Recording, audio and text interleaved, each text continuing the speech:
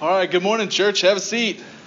Thanks for being here with us today. And if you're a visitor, just want to welcome you. I did want to just add one thing to the announcements. If you're visiting with us today, we are a church plant, which means we're a church that hasn't been here very long.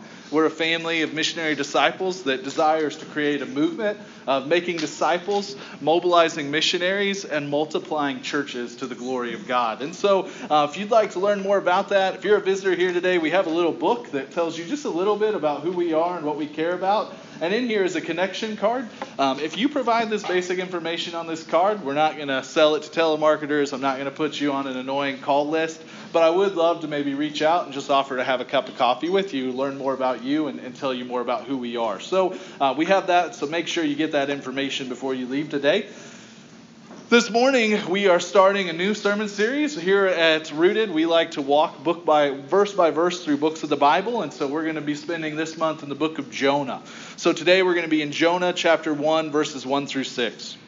Jonah is a short book that is ultimately a part of a collection of books called the Minor Prophets. These books are called the Minor Prophets only because they're pretty short. Some of these prophets used powerful poetry, such as Habakkuk and Zephaniah. Others used culturally relevant events, such as Joel, in order to share their message. And others, like Zechariah, used just visions of grandeur. Jonah, however, is a little bit more, it's unique out of the minor prophets, because Jonah used a story, and specifically, he told his story. He tells his story to us in order to teach us something about who God is and what he's doing. Jonah, though, is a story within a much greater story, and that being God's redemptive story, God's plan for redeeming and rescuing his people. You and I also have a story within the greater story of God. And like Jonah, God has called us to be used by him as he seeks to redeem the city and the neighborhoods and the places where he has put us.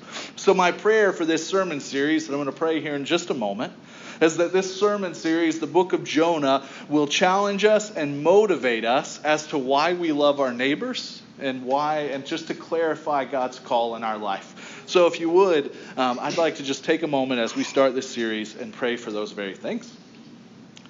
Lord, thank you for your abundant goodness. Your mercy is more. It's abundantly more. Lord, our lives are filled with shortcomings and doubts and struggles and questions. Yet in the midst of that, your mercy is more day after day after day. Lord, thank you for your word and stories like that of Jonah that testify to the truth of your mercy being more. Your mercy is more than our doubts. And, Lord, like Jonah, each of us carry doubts. We struggle to trust you. And Lord, I pray that through your word, you might convict us of such, and you might empower us and encourage us with the truth of who you are, that we might walk faithfully and go boldly into the places that you would call us to go. And Lord, there are many in this city, there are many in this neighborhood, there are many in our communities that are yours, and they just don't know it yet. And Lord, I pray that you might, in your grace, use us to take the gospel forward to those places. I ask these things in your good name. Amen.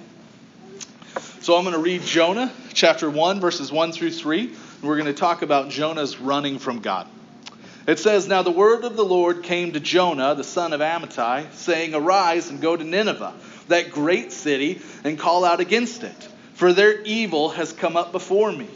But Jonah rose to flee to Tarshish from the presence of the Lord. He went down to Joppa, and he found a ship going to Tarshish. So he paid the fare, and he went down into it to go with them to Tarshish, away from the presence of the Lord."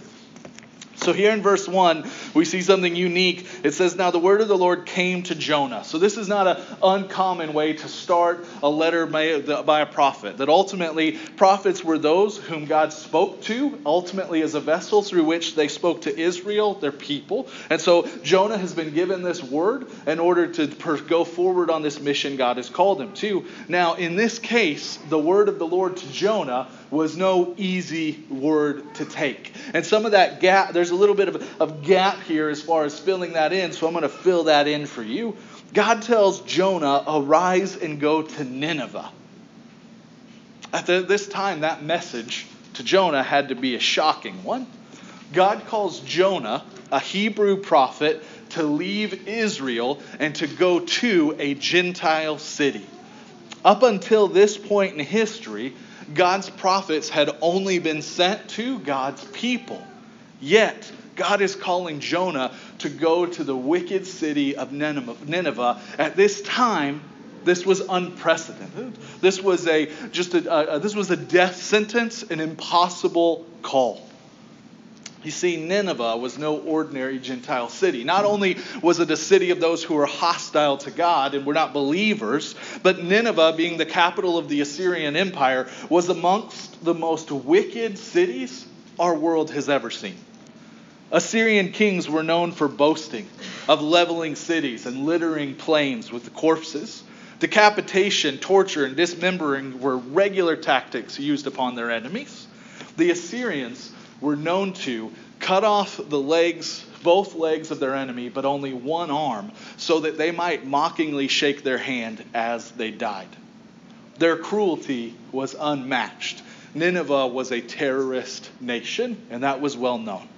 And so when it says here, go to that great city, the term great city is referring only to the power and influence that Nineveh had. It wasn't that Nineveh was a great moral city, but they had accumulated a great deal of power.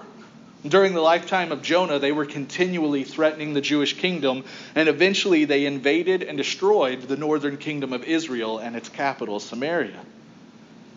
God's call to Jonah, however, indicates that Nineveh, nonetheless, was a city that the Lord cared for. He was prepared to pour out his wrath upon Nineveh, but the call for Jonah to go and warn them could only mean that there might be an opportunity for his wrath to be withheld. This was a pill, as you'll see over the next 4 weeks, that Jonah just could not swallow. You see, Jonah knew his Lord. He knew the abundant grace of the Lord. And when God calls him to go to Nineveh, not only is that an impossible mission, but we're going to see that something hardened in Jonah's hearts because they didn't deserve mercy. Then Jonah couldn't understand what God must be thinking and even giving them an opportunity. Jonah desired justice and felt he was the right one to determine who would receive such justice. And so this is Jonah's response. But Jonah rose to flee to Tarshish from the presence of the Lord. He went down to Joppa and he found a ship going to Tarshish. So he paid the fare and went down into it to go away with them to Tarshish, away from the presence of the Lord. God calls Jonah to go in a direction, and he literally makes a conscious choice to flee in the exact opposite direction. Nineveh was to the east, and Tarshish was as far to the west as the known world was discovered in this time.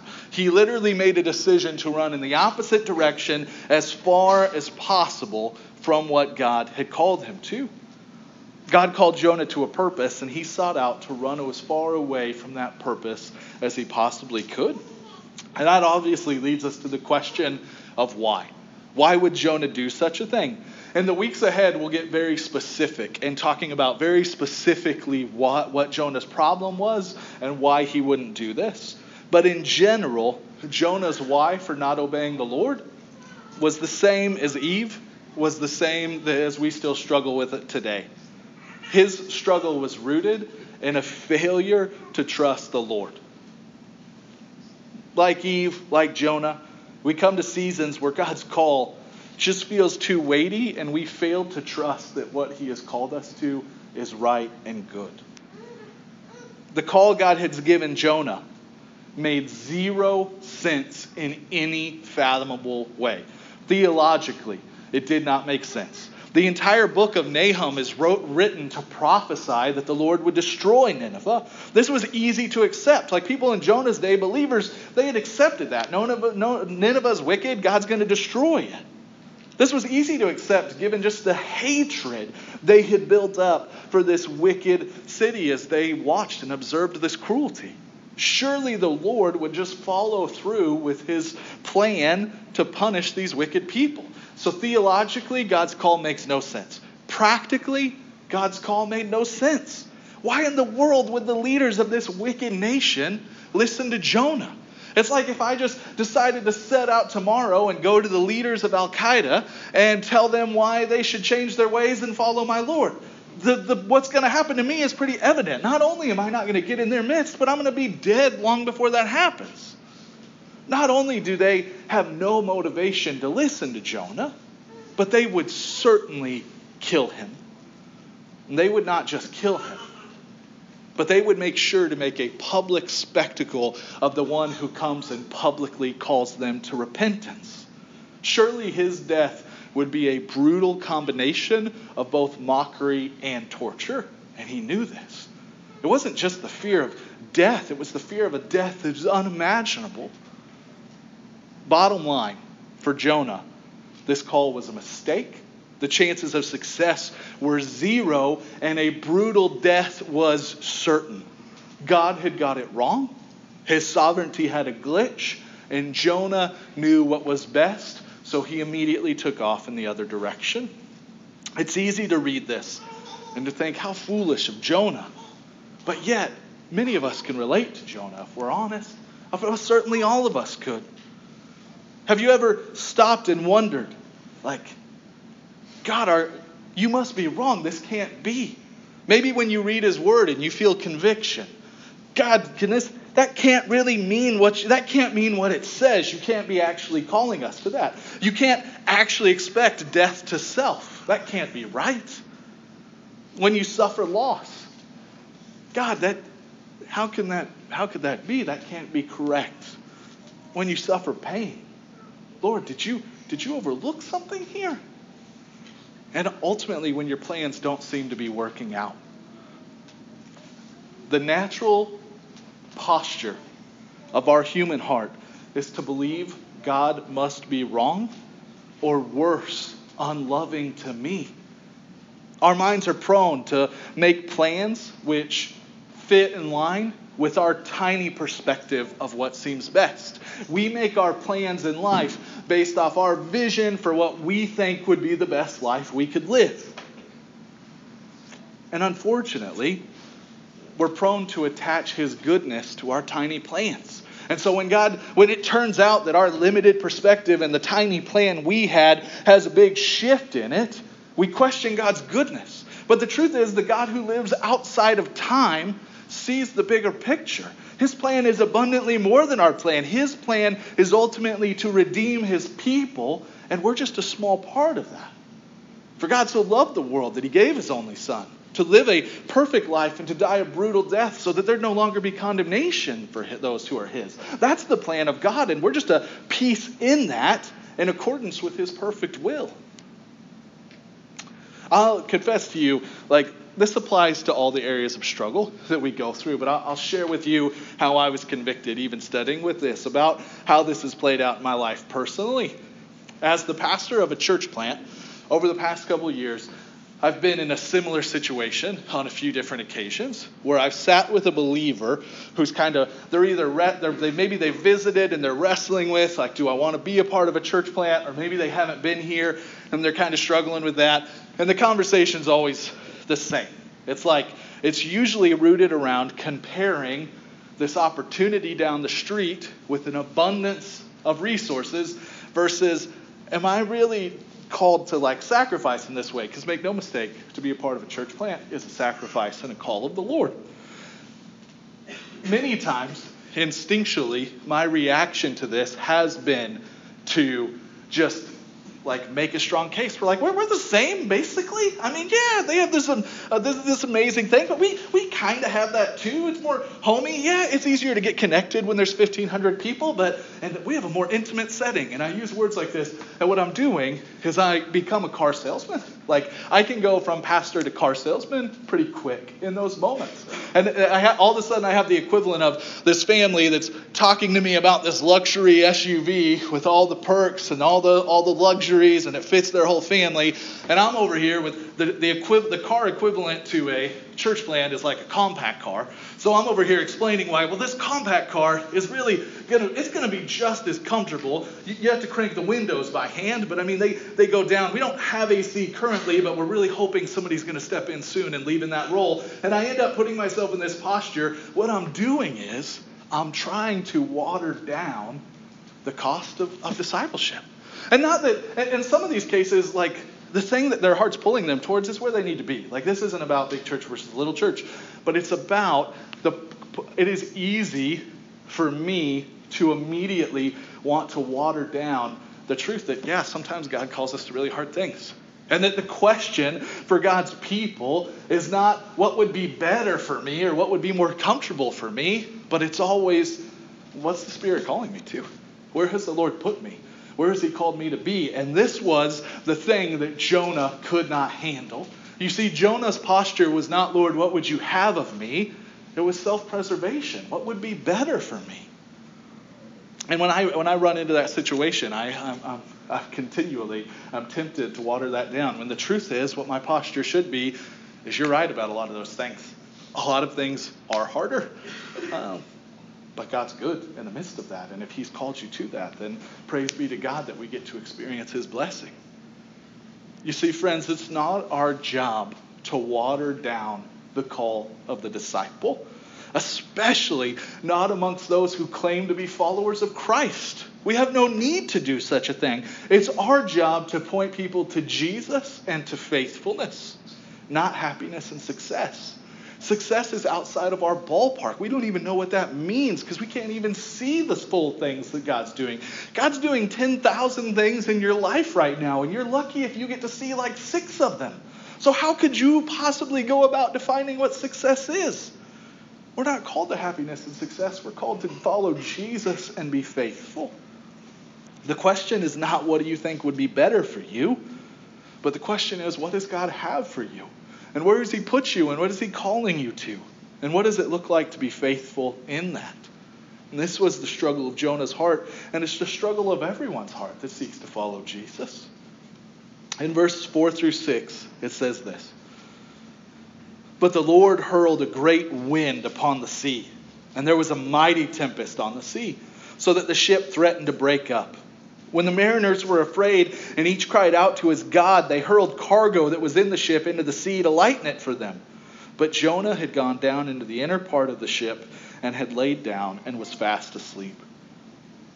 In verse 4, it says, he hurled a wind upon the sea.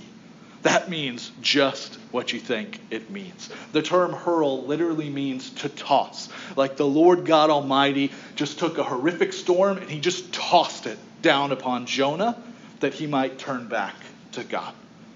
It's important to put a disclaimer on this story because it can be easy to bend that part of this story in our minds. What this doesn't mean is that every time something bad comes in our life, it's God hurling a storm on us. And like that it's a result of our sinfulness. That's not what this is saying at all. The truth is, Jonah was called to suffer, period. If he had just faithfully said, yes, I'm going, there would have certainly been hardship. Okay, like the call to follow Jesus is not a call to a best life now, it's a call to death to self. Much like Christ himself, like the whole book of Job, like each of the disciples whose faithfulness ended in their death, but then ultimately in their glory being with Christ. But in this case, God did hurl a storm into the life of one he loved in order to turn him back to him.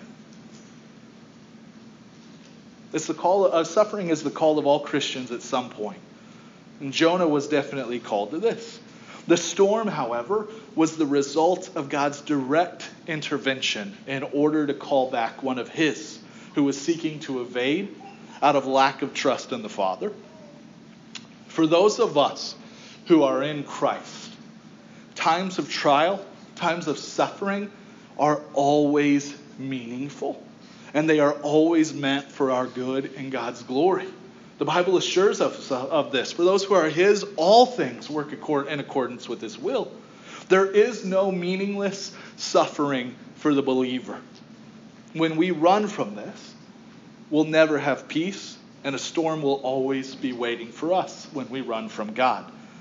If a believer chooses to delight in sin, the loving intervention of God is displayed in his wrath.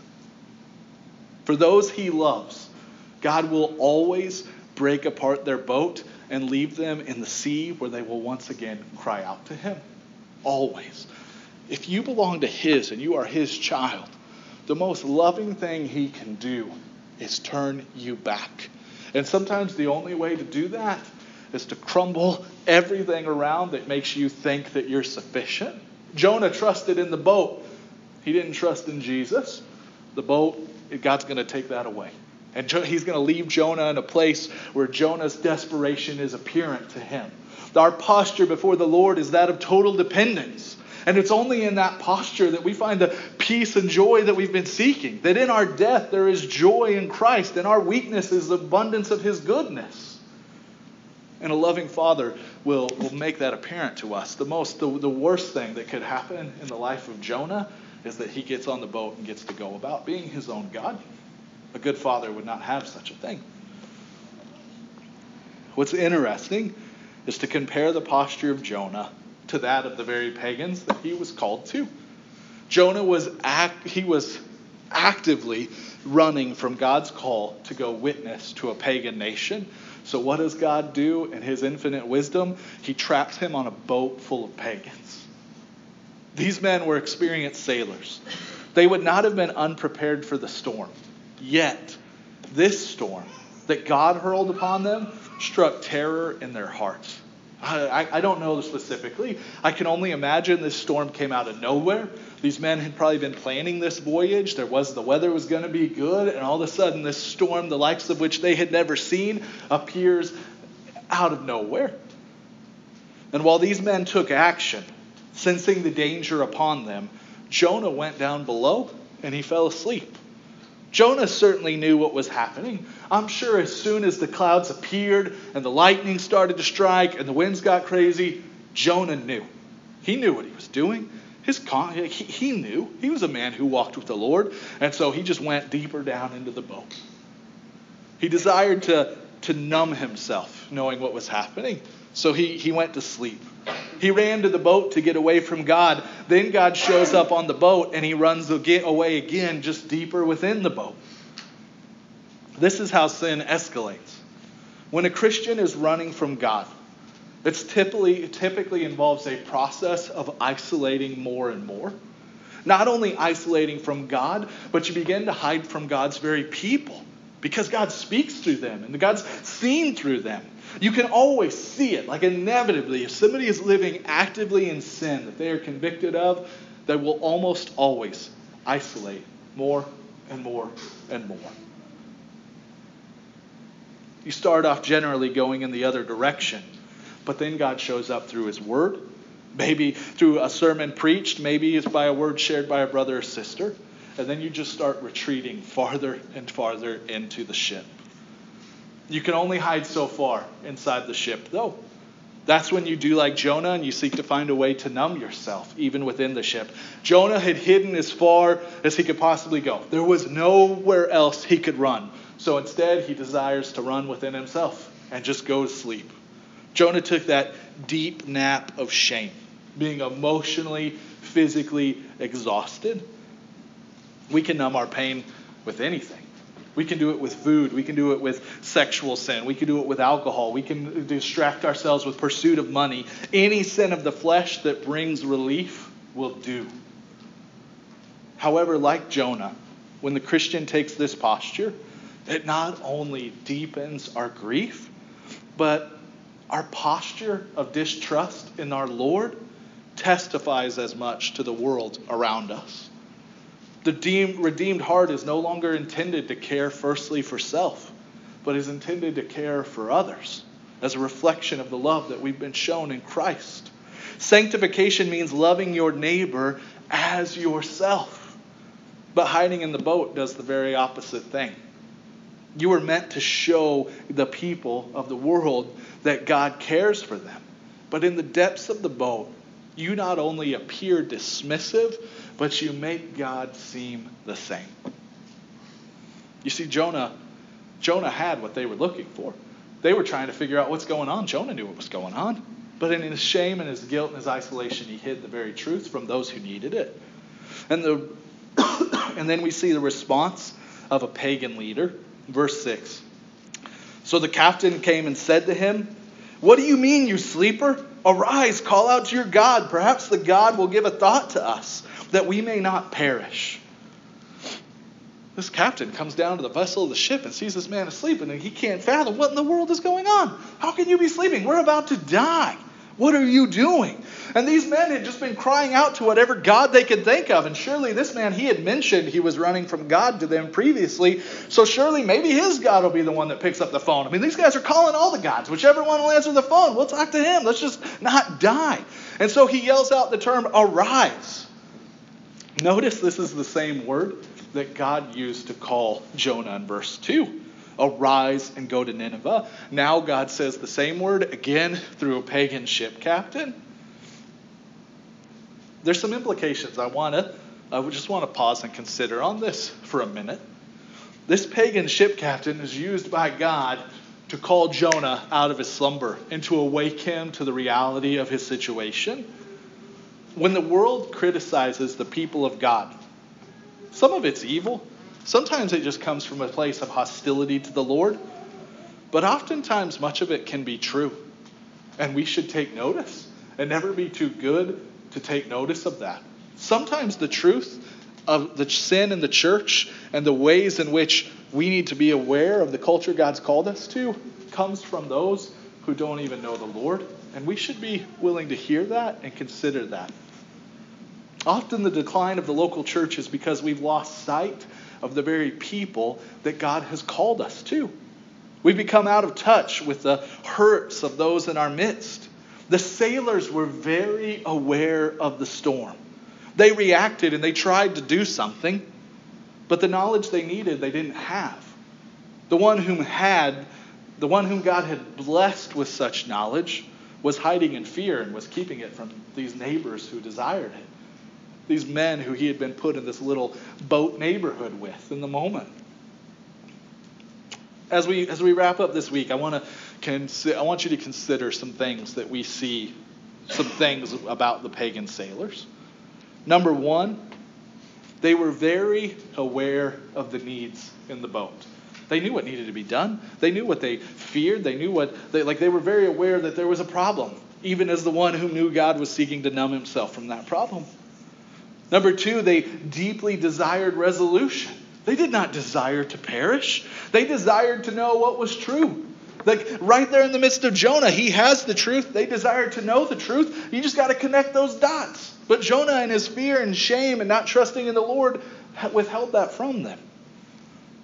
Number three, they were very aware of the divine nature of their peril. They did not know the Lord God Almighty. They were confused. They worshipped false gods. They pled to those that they should not. But even these men knew this is the work of something bigger than us. We live in a culture that's full of that. Most non-Christians are spiritual in some sense because even the one whom Jesus has not rescued is able to see and tell this is something is holding this together. Something bigger than us is in our midst. Most people are very aware of that. Now, the call of the gospel is offensive, so that seems like a bad option. Let's get one of those other gods and call them. I get that. But for many, that natural posture of their heart is the place where we come and we share the truth of the gospel. We share the truth of the gospel who holds the storm in his very hands and who it subsides at his very word. They were, number four, they were open to God. The problem was they were open to any God, just whichever God was brought to them in the moment. God's able to reveal the truth of who the Lord God Almighty is. We have that knowledge because number five, they desired truth and they were seeking it anywhere.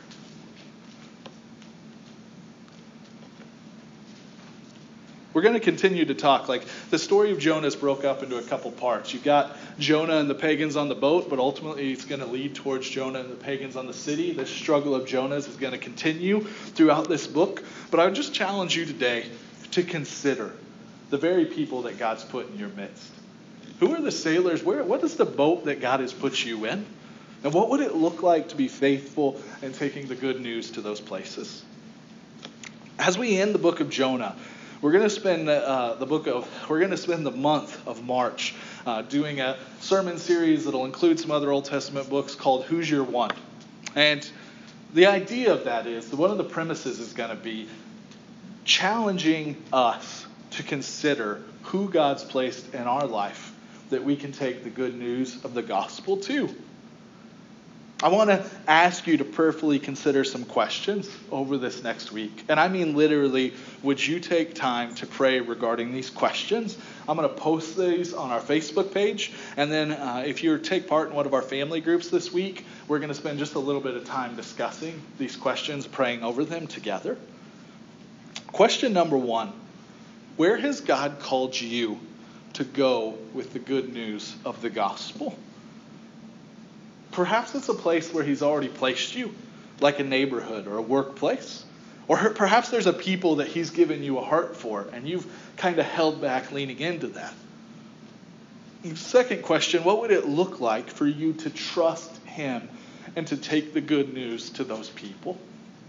Maybe you would have to change your schedule. Maybe you'd have to quit a hobby. Maybe your lifestyle would have to change in order to put you in that place. Maybe you'd have to move to another part of town. I don't know. But if you can answer question number 1, who has God called you to go to with the good news of the gospel? What would it look like to trust him and to do that? Maybe it means going to a faraway land, but oftentimes it simply means finally being willing to take that step, those 12 steps next door. Question number 3, what are the immediate needs, fears of the people that God has already placed you in a boat with? God's likely put you in a workplace. He's put you in a neighborhood. He's put you on a street with a group of people. And many of those people have a lot of the same characteristics as these sailors. I just encourage you to think about, what is it that they fear? What concerns them? What hurts them? What are they anxious about on social media? Consider what truth is being provided to them by the world. What gods are they calling today in order to get the answer to their questions? And number 4, are you currently hiding in the boat or numbing yourself in order to escape the guilt of avoiding God's call? Because of the good news of the gospel, that question is not a question meant to lead us to shame. It's a question meant to lead us to repentance. Man, maybe that's just where you're at right now. Maybe you've kind of felt, maybe you've even kind of felt the storm. Maybe you've just been wrestling with some of that guilt because you know, man, that God has given you a heart for a people. He has called you, he's prompted you, and you're kind of running from that. Or maybe you've never really heard that call. You've never really considered it because unlike Jonah, you didn't even wait to get the call from the Lord. You just took off beforehand. Man, my prayer is that we would be a people who repent of such things and seek to move forward trusting God faithfully, taking the good news of the gospel to the ends of the world. Because the good news of the gospel is Jonah was one whom God called to go to a wicked place to share the good news. Jesus was like, the good news is the truth that there would be a better Jonah. That Jesus was the better Jonah who was called to go to a faraway land and take the good news to an equally wicked people. Yet he was the better Jonah because he did it. And he did it faithfully and he did it abundantly so that not only those whom Jonah was sent to, but all those who would ever live would have redemption in Christ. Jesus is the perfect Jonah. And so we have even a better news than Jonah did that we take forth. We reflect Jesus. God stepped out of heaven. He moved into the neighborhood. He put on flesh. He came and dwelt among us. He shared in our hurts. He shared in our joys and brought the truth to those that God would redeem. In the same way, we reflect him. We reflect Jesus, not Jonah, and that we leave our comfort zone. We go into the neighborhood. We live amongst those who need the truth of God's word, seeking to testify to that in the way that we live and in the words that we share. And when we do that, the very hope for our church goes forward. God creates a movement. He makes disciples. He mobilizes missionaries. And he multiplies churches to the glory of God. And that's our prayer this morning. And so I just ask you to consider these questions. Maybe consider them today and just prayerfully consider them throughout this week. Would you pray with me this morning?